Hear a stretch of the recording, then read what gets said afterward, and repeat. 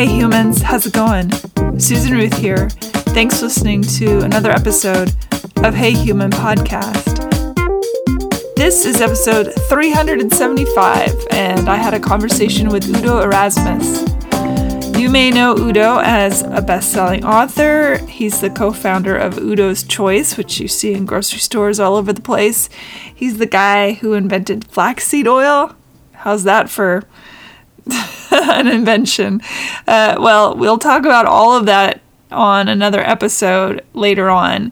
For this one, we get straight into the heart and soul of humanity, and we chat about his take on how to move the needle to kindness, compassion, self-love, and awareness of the energetic force that connects us all. He tells a couple of really great stories, starting all the way back from his time as a child during World War II, and some really phenomenal experiences he has had in his life on the planet.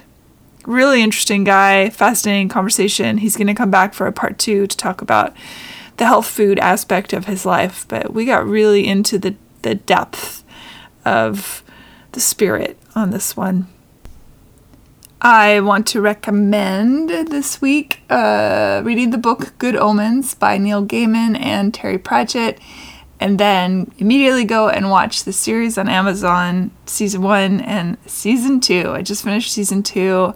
I don't get paid to say it. I'm going to say it because I love it and I mean it. It's so freaking good. Oh, I absolutely loved it. I've been devouring the Cork O'Connor mysteries by William Kent Kruger. Really enjoying those as well. So if you're looking for some fun reads or fun watch stuff, that's what I recommend. Check out Hey Human Podcast for links and to learn more about my guests and the show. Check out SusanRuth.com to learn more about me and my other artistic endeavors. Follow Susan Ruthism and Hey Human Podcast on social media. Find my albums on Spotify, Apple Music, Amazon Music, wherever you get your music. And check out my relationships and sex show with sexologist and healthcare practitioner Mara Edelman. It's on YouTube under Are We There Yet? Podcast show. Rate, review, and subscribe to Hey Human Podcast on iTunes or wherever you get your podcasts. And thank you for listening. Be well, be kind, be love, take care of each other. Let's lift each other up and make every day a little bit better than how we found it, if we can. That's what I try to do. It's not easy. I fail a lot, but the effort is in the try. Yeah? All right. Enough of that. Let's get into this. Thank you for listening. Here we go. Udo Erasmus, welcome to Hey Human. Hi. Hey Human. Hi. Hello. Welcome. The first thing I always ask my guests, where were you born? How were you raised? How did that shape you? Yeah, I was born during the Second World War, so I'm 81 years old. I was born in Poland. It was at that time part of Germany. And my parents had come from Latvia and Estonia. And if you know history or politics, in 1938, Hitler and Stalin made a non-aggression pact, and which said they were not going to fight each other. Of course, they broke the pact a few years later. But they signed the pact, and as part of the pact, Latvia, which is where my parents lived, went to the Soviet Union, and part of Poland went to Germany. But there was nobody from Latvia or Poland at the meeting. They just took it because they were big, right? So my father loved the Russians as people, human beings. They have a lot of heart and a lot of depth of feeling. Hated communism because it took everything away from everybody. And he owned a farm, and farming was a noble profession in Europe more than it is here. And so he lost his farm, and he was given a farm in Poland. And the Polish farmer who owned the farm that was given to him became his farmhand. And that was a little intense, apparently, until they said, look, we're living in crazy times. Let's just run the farm the way a farm needs to be run. And then they basically ran the farm together, and then they helped us get out when the communists were chasing us. Afterwards, they became good friends. I was born on this so-called stolen farm, and I was a refugee kid when I was 2 years old. We were on horse-drawn hay wagons on dirt roads with no military presence, pretty much all women with young children. There were dead people and dead horses in the ditches. And we were fleeing from the communists who were chasing us in tanks and trucks. But the Allies, the good guys, they were shooting at us from planes. They were using refugees as target practice. And I don't remember a lot because I was only 2.5. But I remember not feeling safe, not knowing what I could depend on because every day was a different story. And then my mother had 6 kids, 6 years and younger, on her horse-drawn hay wagon. And she decided it was winter, and she decided it was safer to go through the fields than to stay on the road. Because they weren't shooting on the fields, they were shooting on the road, because that's where the traffic was. But she only had 2 hands, so she could only take 2 of the 6 kids with her. And the other 4, she left them with the farmer, and he then took us to Berlin, where we had some relatives. But by the time he got there, the relatives had already fled because everybody was getting the hell out of there. And so I ended up in an orphanage with one of my sisters for I don't know exactly how long. And eventually her sister found out that she had to leave a couple of her kids behind.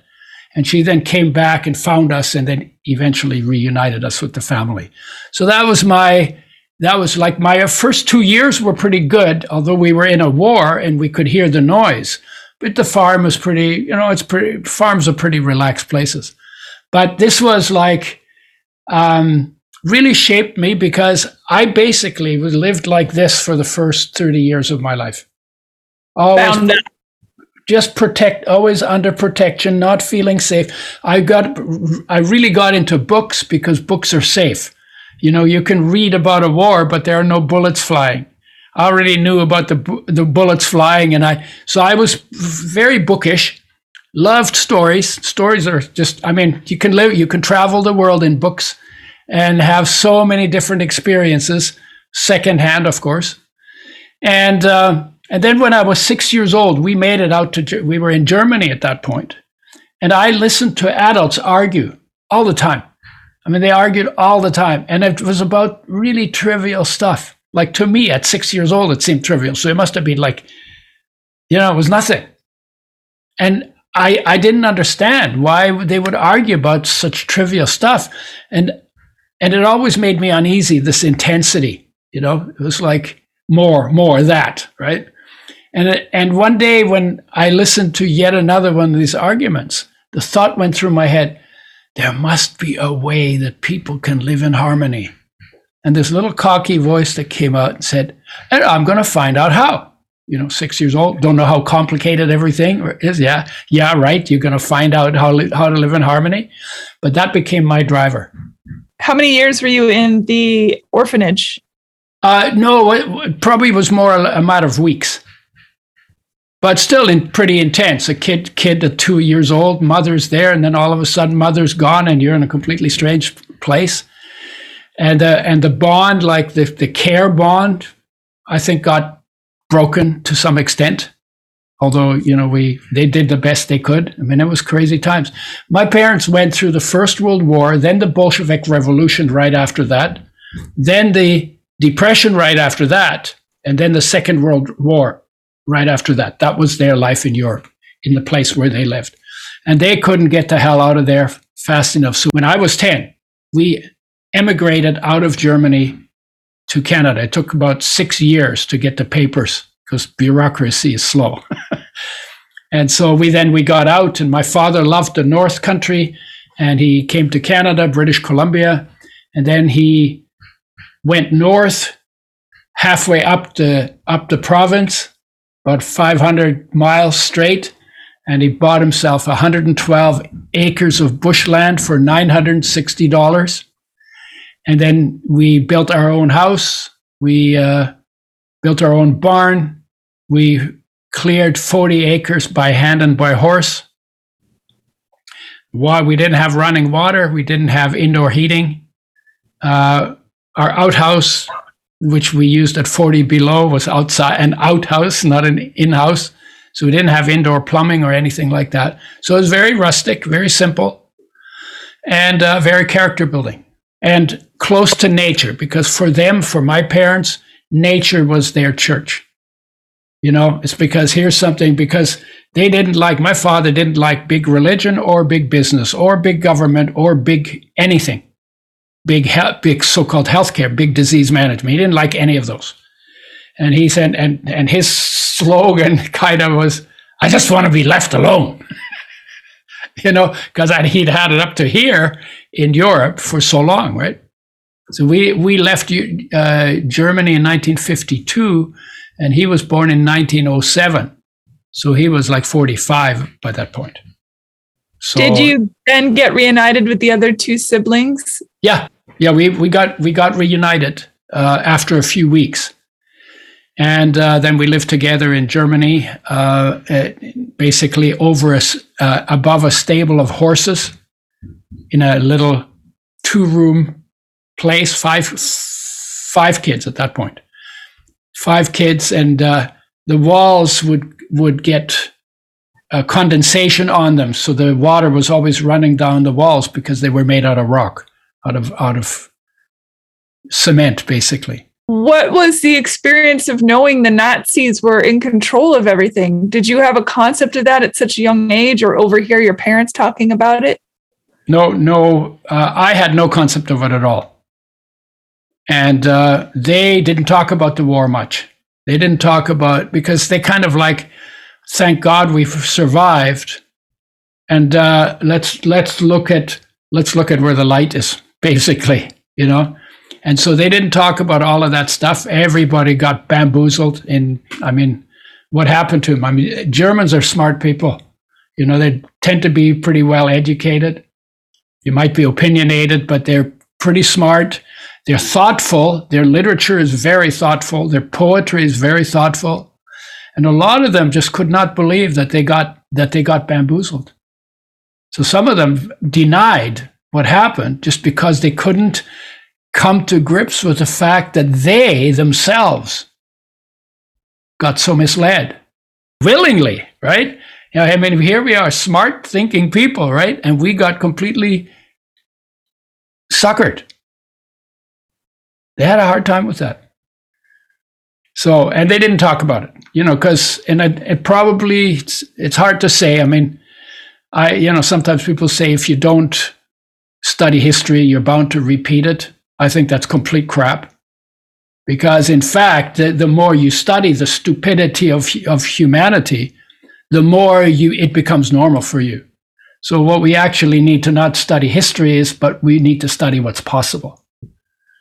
And and as we go along, you'll see where that took me, right? So then when I got older and went to get educated, because my parents believed in education, went to university, started in science, because I wanted to understand how things work. Because when you're insecure, but you understand how something works, it becomes predictable, and that's makes you feel a little more secure. Then I got into biological sciences because I wanted to know how creatures work. Because, I live on a planet, you live on a planet with nature all around you, with trees and things buzzing around and flying around and swimming around, and people and, pollen and, all so many things in nature. And I didn't want to get to know nature better as a job. I wanted to deepen my appreciation for it. And I literally, in biology, I had religious experiences of awe. Sometimes when we looked at how things are put together on a molecular level, I was in bliss. Oh my God, this is so interesting, but not as a job thing, just interesting for itself. Then I got into psychology. I wanted to know how thinking works. If finding out how to live in harmony together, Those are probably all pretty good subjects. Then I got into medicine. I wanted to know what health is because they call it healthcare. And I found out it's just disease management. You know, it has a place, but it ain't healthcare. So I went to the dean and I asked the dean, what is health? What is health? I came here to study health. He said, we don't know. We're working on it. I was very disappointed. So I lasted 1 year in medicine. I did the anatomy course. It was awesomely fascinating how a body is put together, and you get to look at it from the inside and from the outside and everything. And then I got back into biochemistry and genetics because by that time I'd realized that I'm going to learn more about health in biology, where you study the normal functioning of normal creatures in normal situations, than in medicine, where they study sick people in abnormal situations and then treat them with abnormal methods that are not natural. But then there was still something missing.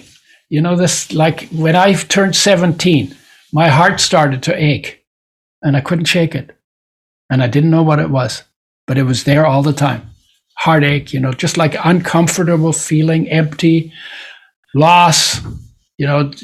I mean, we have lots of names for that feeling because we call that feeling by what triggered it.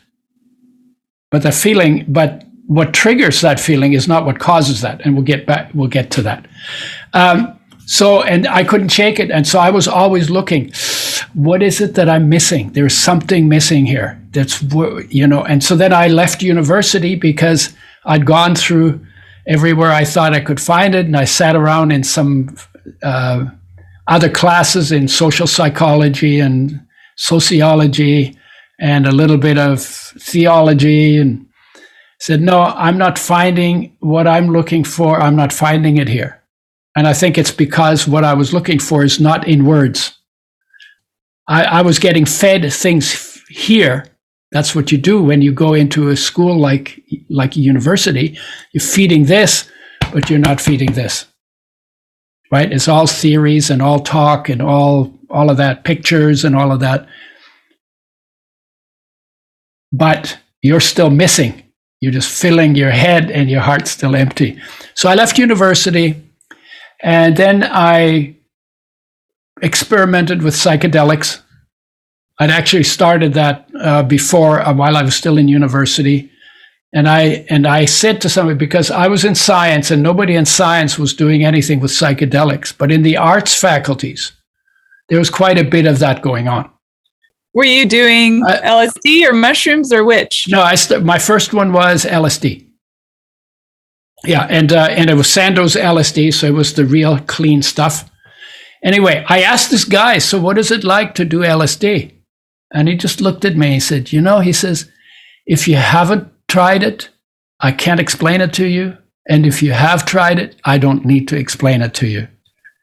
And when I had that experience, I thought, what a clean answer he gave me, because you cannot explain what that's like.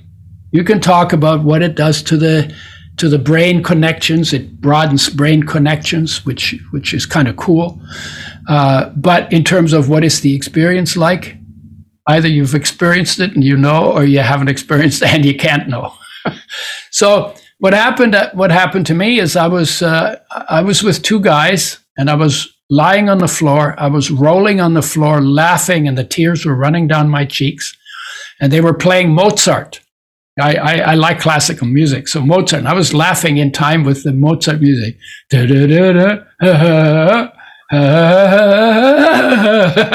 I was like laughing. And the thing that made me laugh so hard is that I was really serious and studious. And I realized during that experience that all the things I was so studiously looking for on the outside are all within me. So I was looking on the outside for what I can only find on the inside. And that struck me as the funniest joke. So that was, and that sort of blew the door off my war baby personality, because I also realized that, oh my God, there's 1,000 ways I could live. And I never saw that before, because I was just so oh my God, there's 1,000 ways I could live. And then it took me about 15 years to figure out how I wanted to live. I think that's why they use psychedelics now in treating depression and anxiety disorders. Yeah, what the psychedelics do in the brain is they make connection between nerves that are not usually connected. And whenever you're in an addiction is always that you run a brain track over and over and over and over and over again, and it becomes a well-trod track so that there be a trigger. And you don't see that you have 1,000 choices. You only see that one choice that you're habitually taking because it becomes so well worn. So what psychedelics do is they open that up, and all of a sudden you have 1,000 options. And if you're depressed, for instance, or you have PTSD, or you have anxiety or OCD, or you're addicted to sex, or you're addicted to a way of thinking, to a religion, to a philosophy. Like if you're stuck in a rut, in a thinking rut, psychedelics open that up. And then you see you have more options. And a lot of people, when they're depressed, they don't want to pick the depression option if they see they have other options, because depression isn't fun, right? And so anything that can open that up can be helpful to dealing with those kinds of addictive brain tracks. Yeah, I mean, I personally did a lot of LSD in high school, and I cite that as being one of the reasons why I can see and feel that there's hope for the world. So much. Well, just in general, just I see the connections in so many different directions, and I think that that's part of it. It opened up a part of my mind at such an important age. I'm not advocating drugs for young people, but for me, it was awesome. Yeah, same with me. I think they're powerful. They're best used under supervision. You want the supervision of people who know what drugs do. They call them plant spirit medicines. We used to call them drugs in the 60s, and they were. So I was 1964 is when I had that LSD experience, and so that was part of opening up my world. I complained a lot because I was shy and I was nervous, and people would kind of be like, well, what do you expect? I was born in a bloody war, right? And so I kind of had that. But one day I sat on a porch and I wasn't doing anything. No spirit medicine or anything, just sitting in the sunshine. And it occurred to me that all this stuff that I'm complaining about, and by this time I'm like 26 years old. So the war's been over for 24 years. I'm still bitching about it.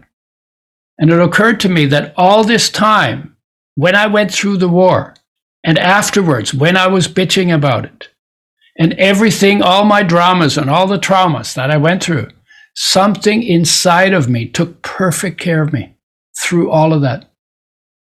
And I realized, oh my God, I have never said thank you to whatever that is, because I didn't really know what it is, because I'm out there and I'm in here, but I'm not in here so much, right?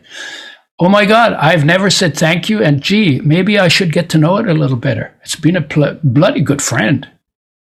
And so that, again, pointing back into, there's something in us, just like on the LSD journey, right? There's something in us that is unconditional love for the body.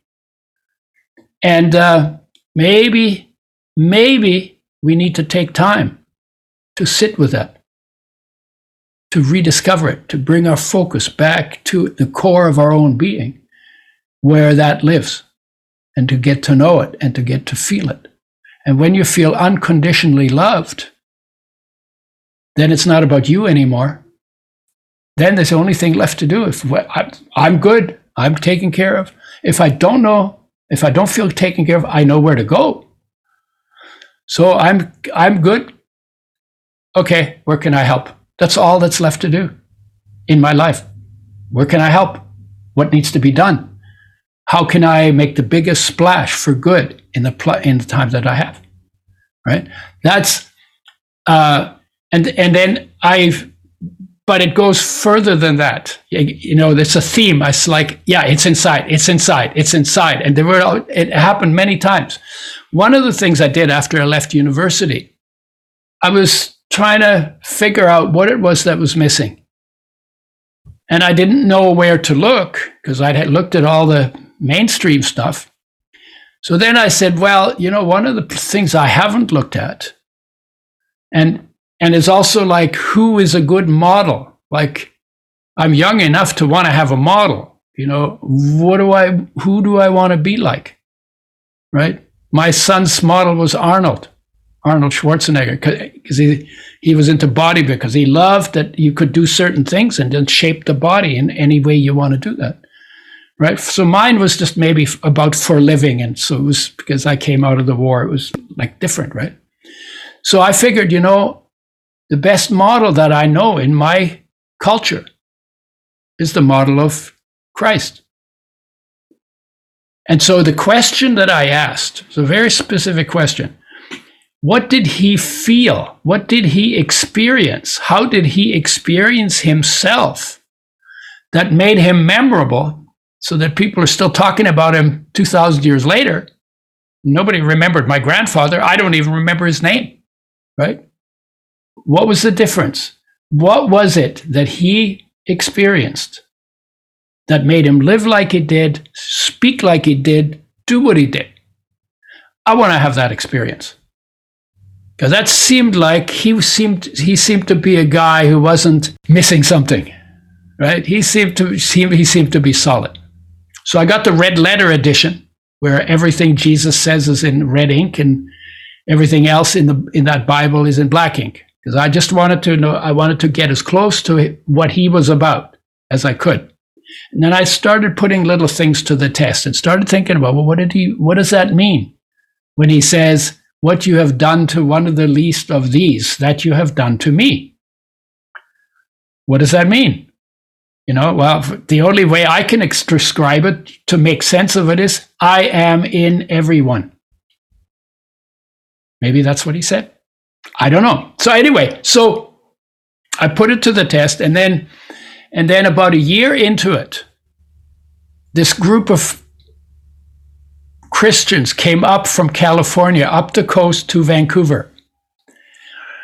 And they called themselves the Jesus People's Army.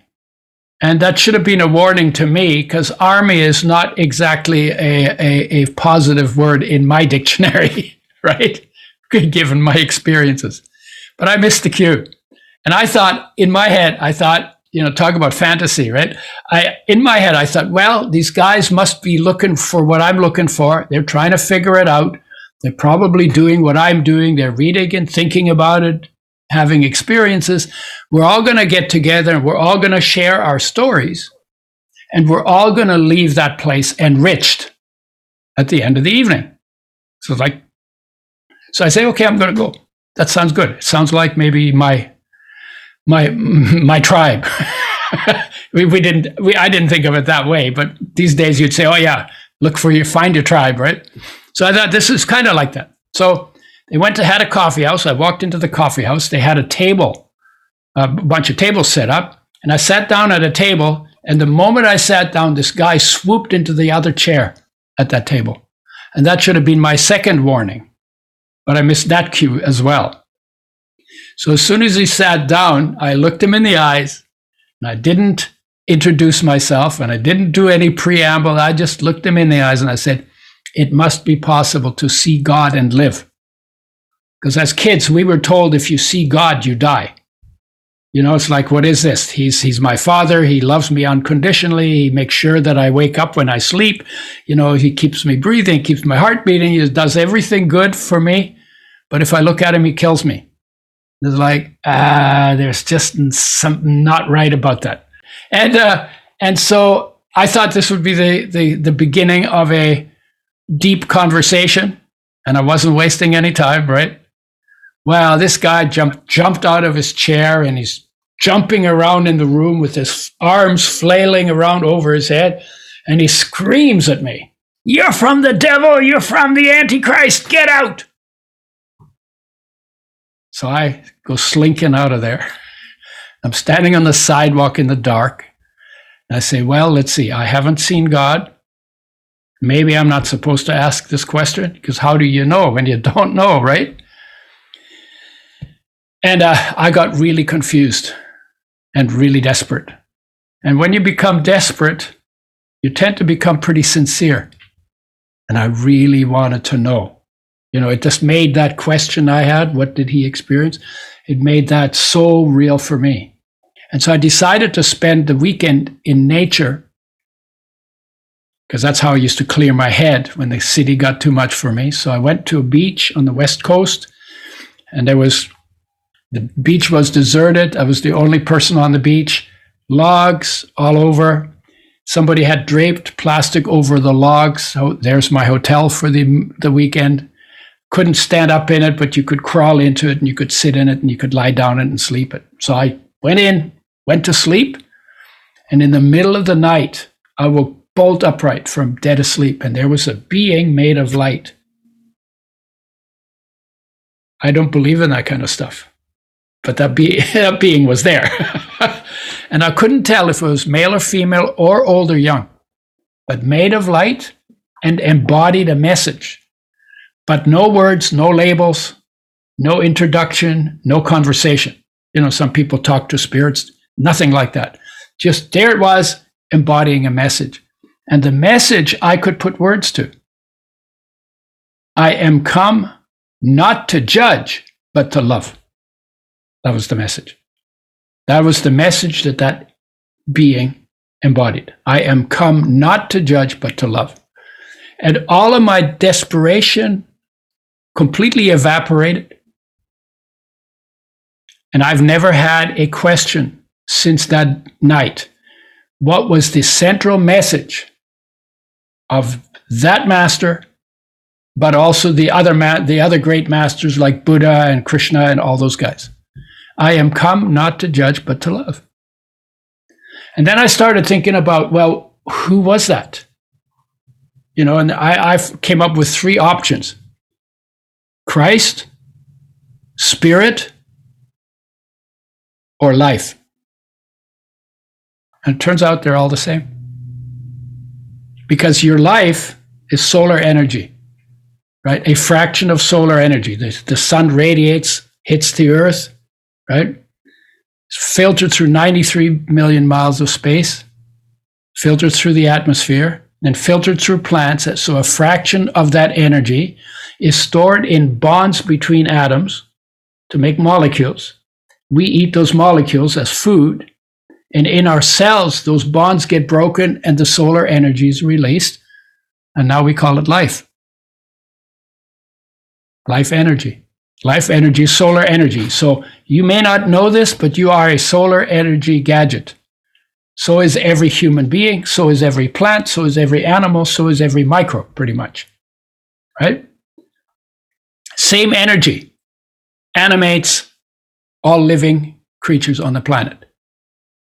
This is the indigenous way. Yeah. So the tribes that worship the sun were not far off. It's not like, oh, that's weird. No. We were the weird ones. They were actually closer to it than we were. And those who understood, I just finished a book that's incredible called Braiding Sweetgrass. And I've read it. It's fantastic. Yeah. And it's, to me, that whole book is a prayer. Yeah. Yeah. So anyway, but then the second part of it is that that energy in you is the master, because it's omnipresent in your body, omnipotent in your body, omniscient in your body. So it's everywhere present, all powerful and all knowing in your body, because even though it weighs nothing, it runs everything. Right? And that message of the master to humanity, I am come not to judge, but to love, is also the message of life to your body. See, because even if you're crazy in your head and you're thinking about all kinds of weird things, depressed or confused or dictatorial, autocratic, or whatever, all the time, and you're maybe doing really stupid things, but life is moving all the molecules of essential nutrients that you need in the various places in your body. It's moving them to the cells when they call for it. And you don't have any conscious control of that. So it runs your show. And then the other thing is that if you bring your awareness, your focus of awareness inside, into the space that your body occupies, and you get in touch with that energy, that energy is called the master. It's the master within your body, but that's also what the great masters were in touch with, and they talked from and talked to in other people. Oh my God. It's like the whole thing completely fits together, right? And when you look at, you're talking about how you started doing your podcast from some nasty shootings that happened, right? Well, when you look at all of the things in the world that are not working, they all come from our disconnection from the master that is unconditional love inside of every human being. Just being out of touch. Now, that's a natural process. It's a natural, normal, necessary process, because when you're in your mother's womb, there's nothing to do. There's nowhere to go. Everything's taken care of, and it's pretty safe. So while you're in there, you don't even know there's a mother. You don't even know there's an outside world. You have no words. You have no culture. You have no religion. You're just a little biological creature. And your focus, because it's had nowhere to go, your focus of awareness is at rest, inside, in its source, within the space your body occupies, in life and beyond that, in awareness. So you're in there for 9 months, if you're a normal term baby, and you're in deep meditation because there's nothing to do and nowhere to go. So you're in deep meditation, and then you come out, and now you have to get to know the world because you have to survive. You have to figure out very quickly, is it friend, is it enemy, or is it irrelevant? As soon as something changes, you're attracted to that. That's how people control you, by moving things around, because it attracts your focus outward to the change to make an assessment, so you can figure out, should I run, should I embrace it, or should I ignore it? And so in the process of getting to know the world, our focus goes out. It goes from being present inside and absent outside. Now it goes to being present outside and absent inside. And when we disconnect from that focus inside, that's where heartache begins. What I was feeling when I was 17 was the feeling of my disconnection.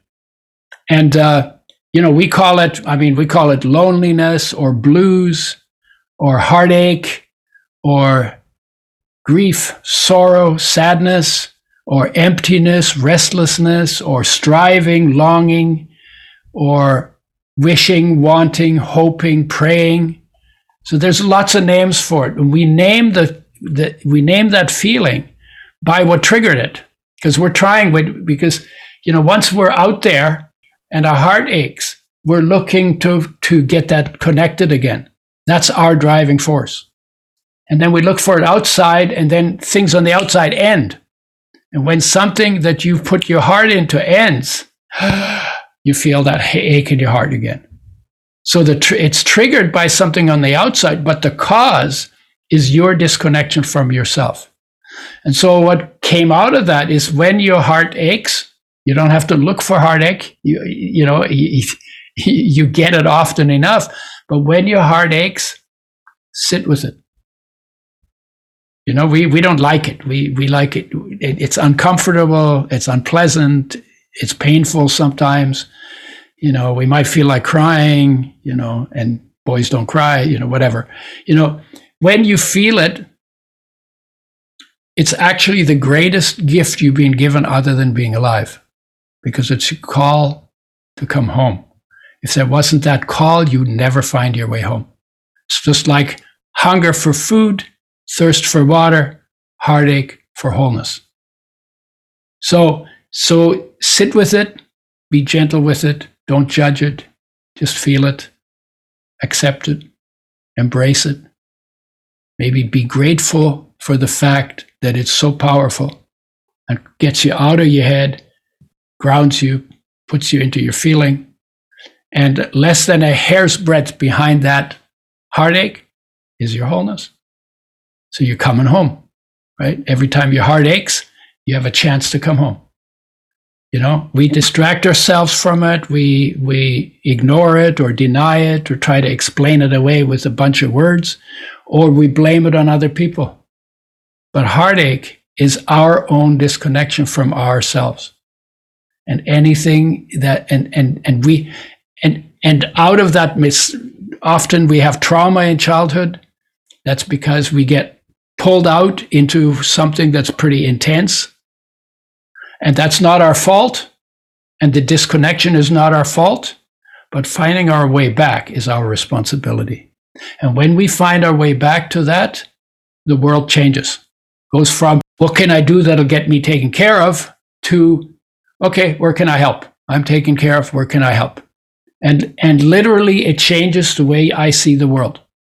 From wholeness, peace is everywhere. Because peace is within me, love is within me, inspiration is within me. When I'm feeling that peace, peace is everywhere. Oh my God, there's so much peace. It's always been everywhere. Why am I looking for peace? I'm filled with and surrounded by it.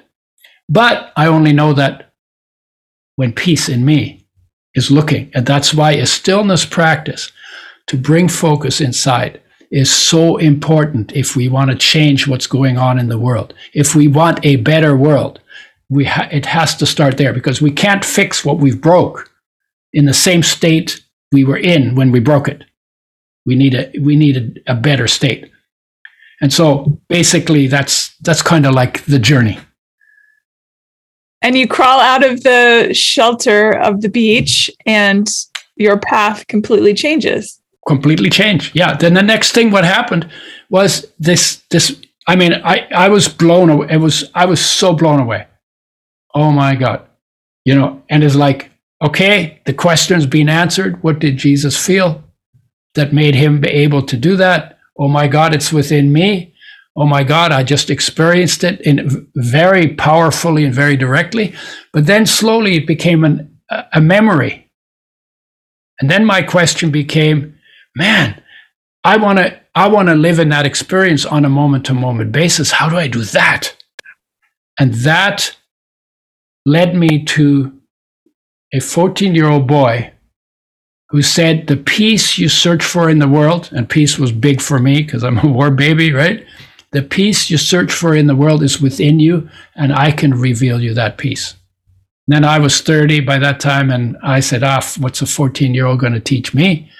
And I was very skeptical, and then he basically taught a method. And the method is basically just, you want to create a space, you want to minimize your distractions. And you can do that by closing your eyes, by wearing earplugs. There's all different ways of doing that. And then you want to see, and this is not what he teaches, but this is my version of it. So you take time in a safe place every day, and you ask yourself, how still can I become? How still can I be? And then how deep can I go into that stillness? And then how long can I stay there? And what is there in that stillness? You can see something, you can hear something, you can feel something. What is in the stillness, in the space that my body occupies? And then you can breathe slowly and lightly and just observe what's there. And the more you do it, the better you get at it. And the deeper you go, the more you experience. And that is where you make your reconnection to the energy, because that energy, that is the master, that is solar energy, that is you. You are actually that energy. You are not the body. You know, if I said to you, hey, Susan, point to you, Susan, whose body is that? I would say this is who I'm occupying at the moment. Yeah. So, but most people would say, this is my body. You know, because it depends. If you go really deep, you're not so much identified with the body anymore.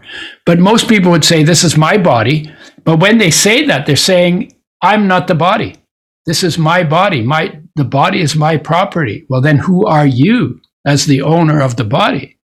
Oh, life owns the body. Life builds, maintains, repairs the body. Lifelong, 24/7, 365, lifelong. Right? And you are actually, in your individual essence, you are that life energy, that is solar energy, that is the master. Every 8 billion people, that's human nature. But that's not taught in biology, and that's not taught in psychology, and that's not taught in medicine, and that's not, and it's not taught in science. Who is the 14-year-old? I'm curious. Well, by now he's 65. So he's still going around talking about peace, right? And his name is Prem Rawat. And he showed me method. So, and then he said, you know, I thought, oh yeah, that's too simple. I thought the method was too simple because, you know, it took a lot to get to the moon, but we hadn't made it to peace yet. So I figured getting to peace was more complicated than going to the moon. Turns out not to be true, but that's how I thought. And then he said, well, give it a fair chance. And I found out that I would get into arguments with my ex, my then lady, right? And I would just, eventually they would go so heated, just like all the thing I complained about in Germany. I was totally into it too, right?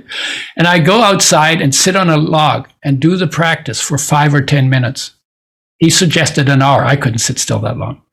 You know, 5 or 10 minutes. And within 5 or 10 minutes of just doing the practice, I say, we argued about that? That's stupid. And I learned that if I did the practice before the argument started, I wouldn't rise to the bait. And by the time 6 months were up, I said, oh shit, this works. This works. So I've been doing it for over 50 years now. And it just gets deeper and deeper, and it's more and more beautiful. And there's something in us that never dies. And I'm in touch with it.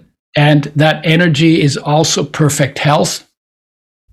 You know, it's also what heals you when you get sick. And a lot of how we make ourselves sick is because we don't feel loved. We don't feel inspired. We don't feel lit up. We don't feel content. And so then we do stupid things. We think stupid things that get in the way of health. And then we do stupid things that get in the way of health. Because if I'm bummed out enough, you know, and it's like, I don't know, you know, eating better. It's just too much. It's just too much work. You know, and then I react to stuff, and then I do stupid behaviors. But when I feel inspired and lit up, I'll just do whatever I need to do to have the longest, most incredible life, because it's so incredible. And then making changes in behavior are not that hard. So that's a kind of that's the complete story, right? And now I you know, basically what I'm doing for the rest of my life is have these kind of conversations. How important is it for us to be fully present in all of our being and our surroundings? Because we're filled with peace and love and inspiration. We're surrounded by peace and love and inspiration. And if we can get in touch with that in us, then we can see it in the world, and we can live into that kind of a world. And we'll live into that world very different from when we're angry and see enemies everywhere, or we're afraid and we see danger everywhere. So state of being is the most important thing. It's you. State of being is you.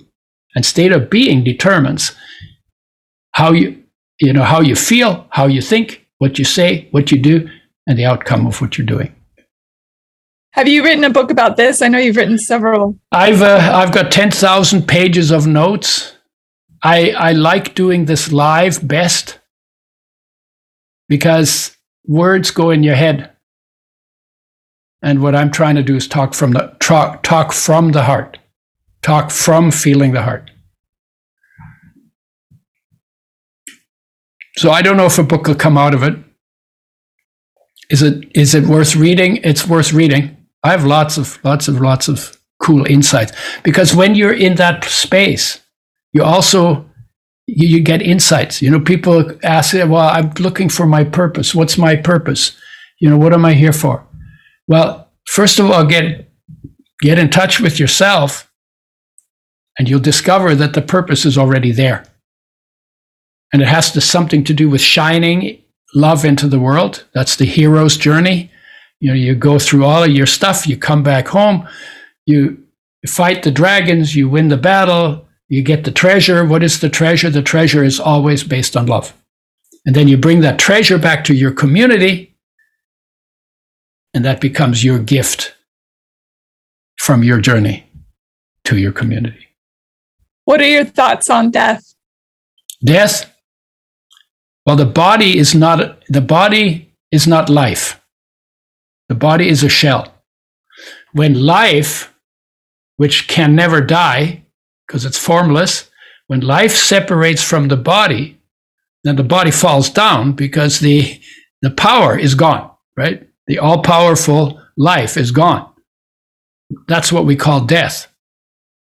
But we say we're alive because we got that backwards. We're actually life in human form. And a dog is life in dog form. And a tree is life in tree form. And a bug is life in bug form. And we are not the form. So fundamentally, if I know that I'm life, that I am that energy, one day the body falls off of it and nothing happens to me because I'm not the body. Right now, life's project is running my body. Right? When it's time to not run the body anymore, then life is just freed from that and does what energy does without a body. Yeah. But it doesn't go anywhere. It doesn't do anything. People say, "Oh, you die and then it's over." Yeah, well, the energy that's in you, what happens to that energy? You can't it just doesn't just vaporize and disappear into nothing. That energy is still around.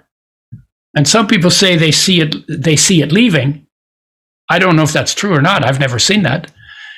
But that energy is still energy. And the awareness, your body is not aware.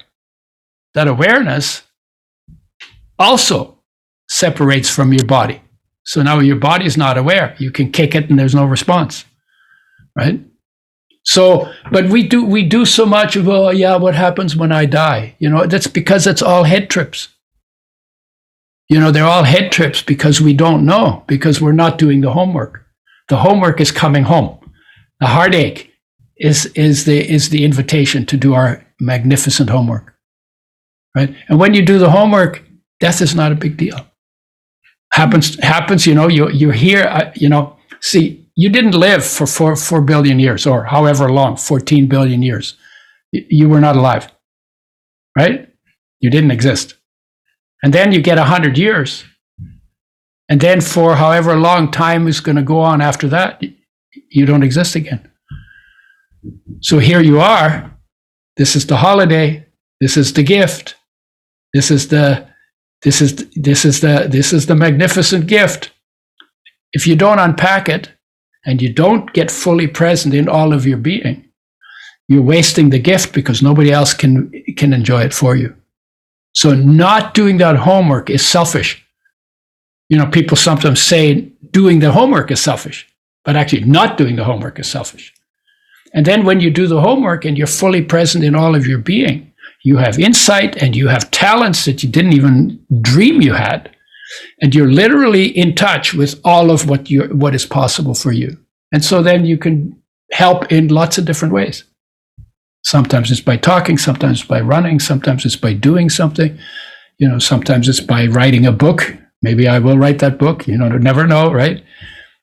But anything becomes possible because you are so much more than the restricted little skills you've learned in your head from being in a restricted place where your magnificence and your awesomeness and your life were not acknowledged.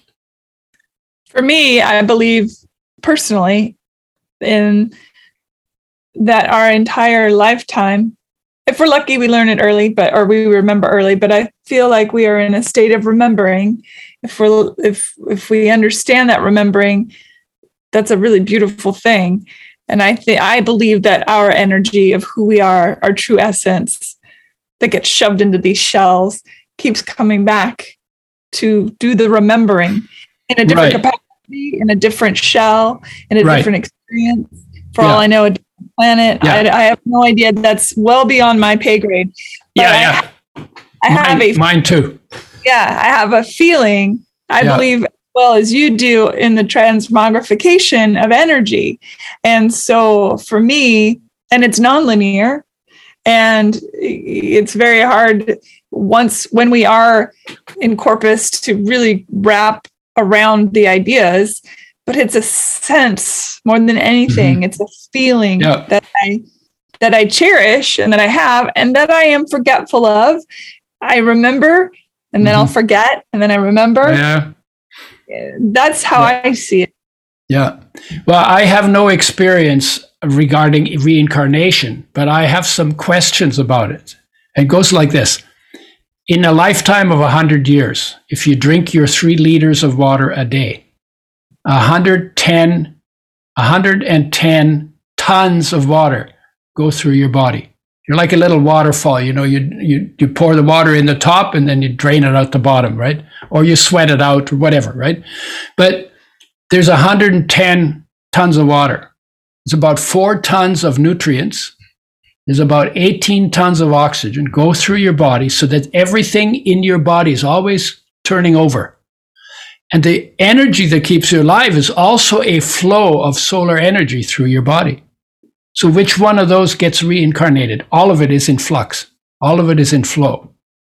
Which 100 pounds of water are going to be, because we're not static. We're a flow. Everything in our body is a flow in the first place, except for the peace that is the foundation of it. So to understand how I come back, is it like a personality, or is it an energy, or is it water, or is it a particular kind of body? And I don't have an answer for that, but I can't picture it. Right. And so, for me, I just know that when I'm present in that energy, everything's fine. Whether I come back or not doesn't matter. Whether, what happens after I leave, I have a pretty good sense of that because I know what that energy is like. So in that sense, I'm already living in an eternal life. I mean, this is so interesting to me. Mm-hmm. Yeah. Yeah. Well, you know what? That's what we're missing. That's every one of the great masters said, put that first. Do that first. Was it seek first the kingdom of heaven? Kingdom of heaven is within you, they said. Seek first the kingdom of heaven, where God lives. That's inside of you. Do that first, and everything else will start to fall into place. They didn't say it that way, but that's pretty much what they said. And what we do and what humanity has always done, we've always done it last. We've always done it to last. When we run out of distractions, all the things we try in the world, and then finally, eventually, somehow it's like, there's still something, I've done everything, and maybe I need to come home.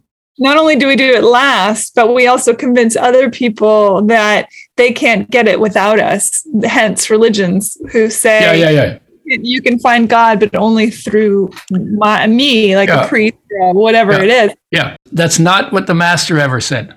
Of course not. No, I'm saying that's what mankind tries to say, and I argue or the temple of God is within. I believe we are all aspects of God understanding itself. Yeah, the body is the temple.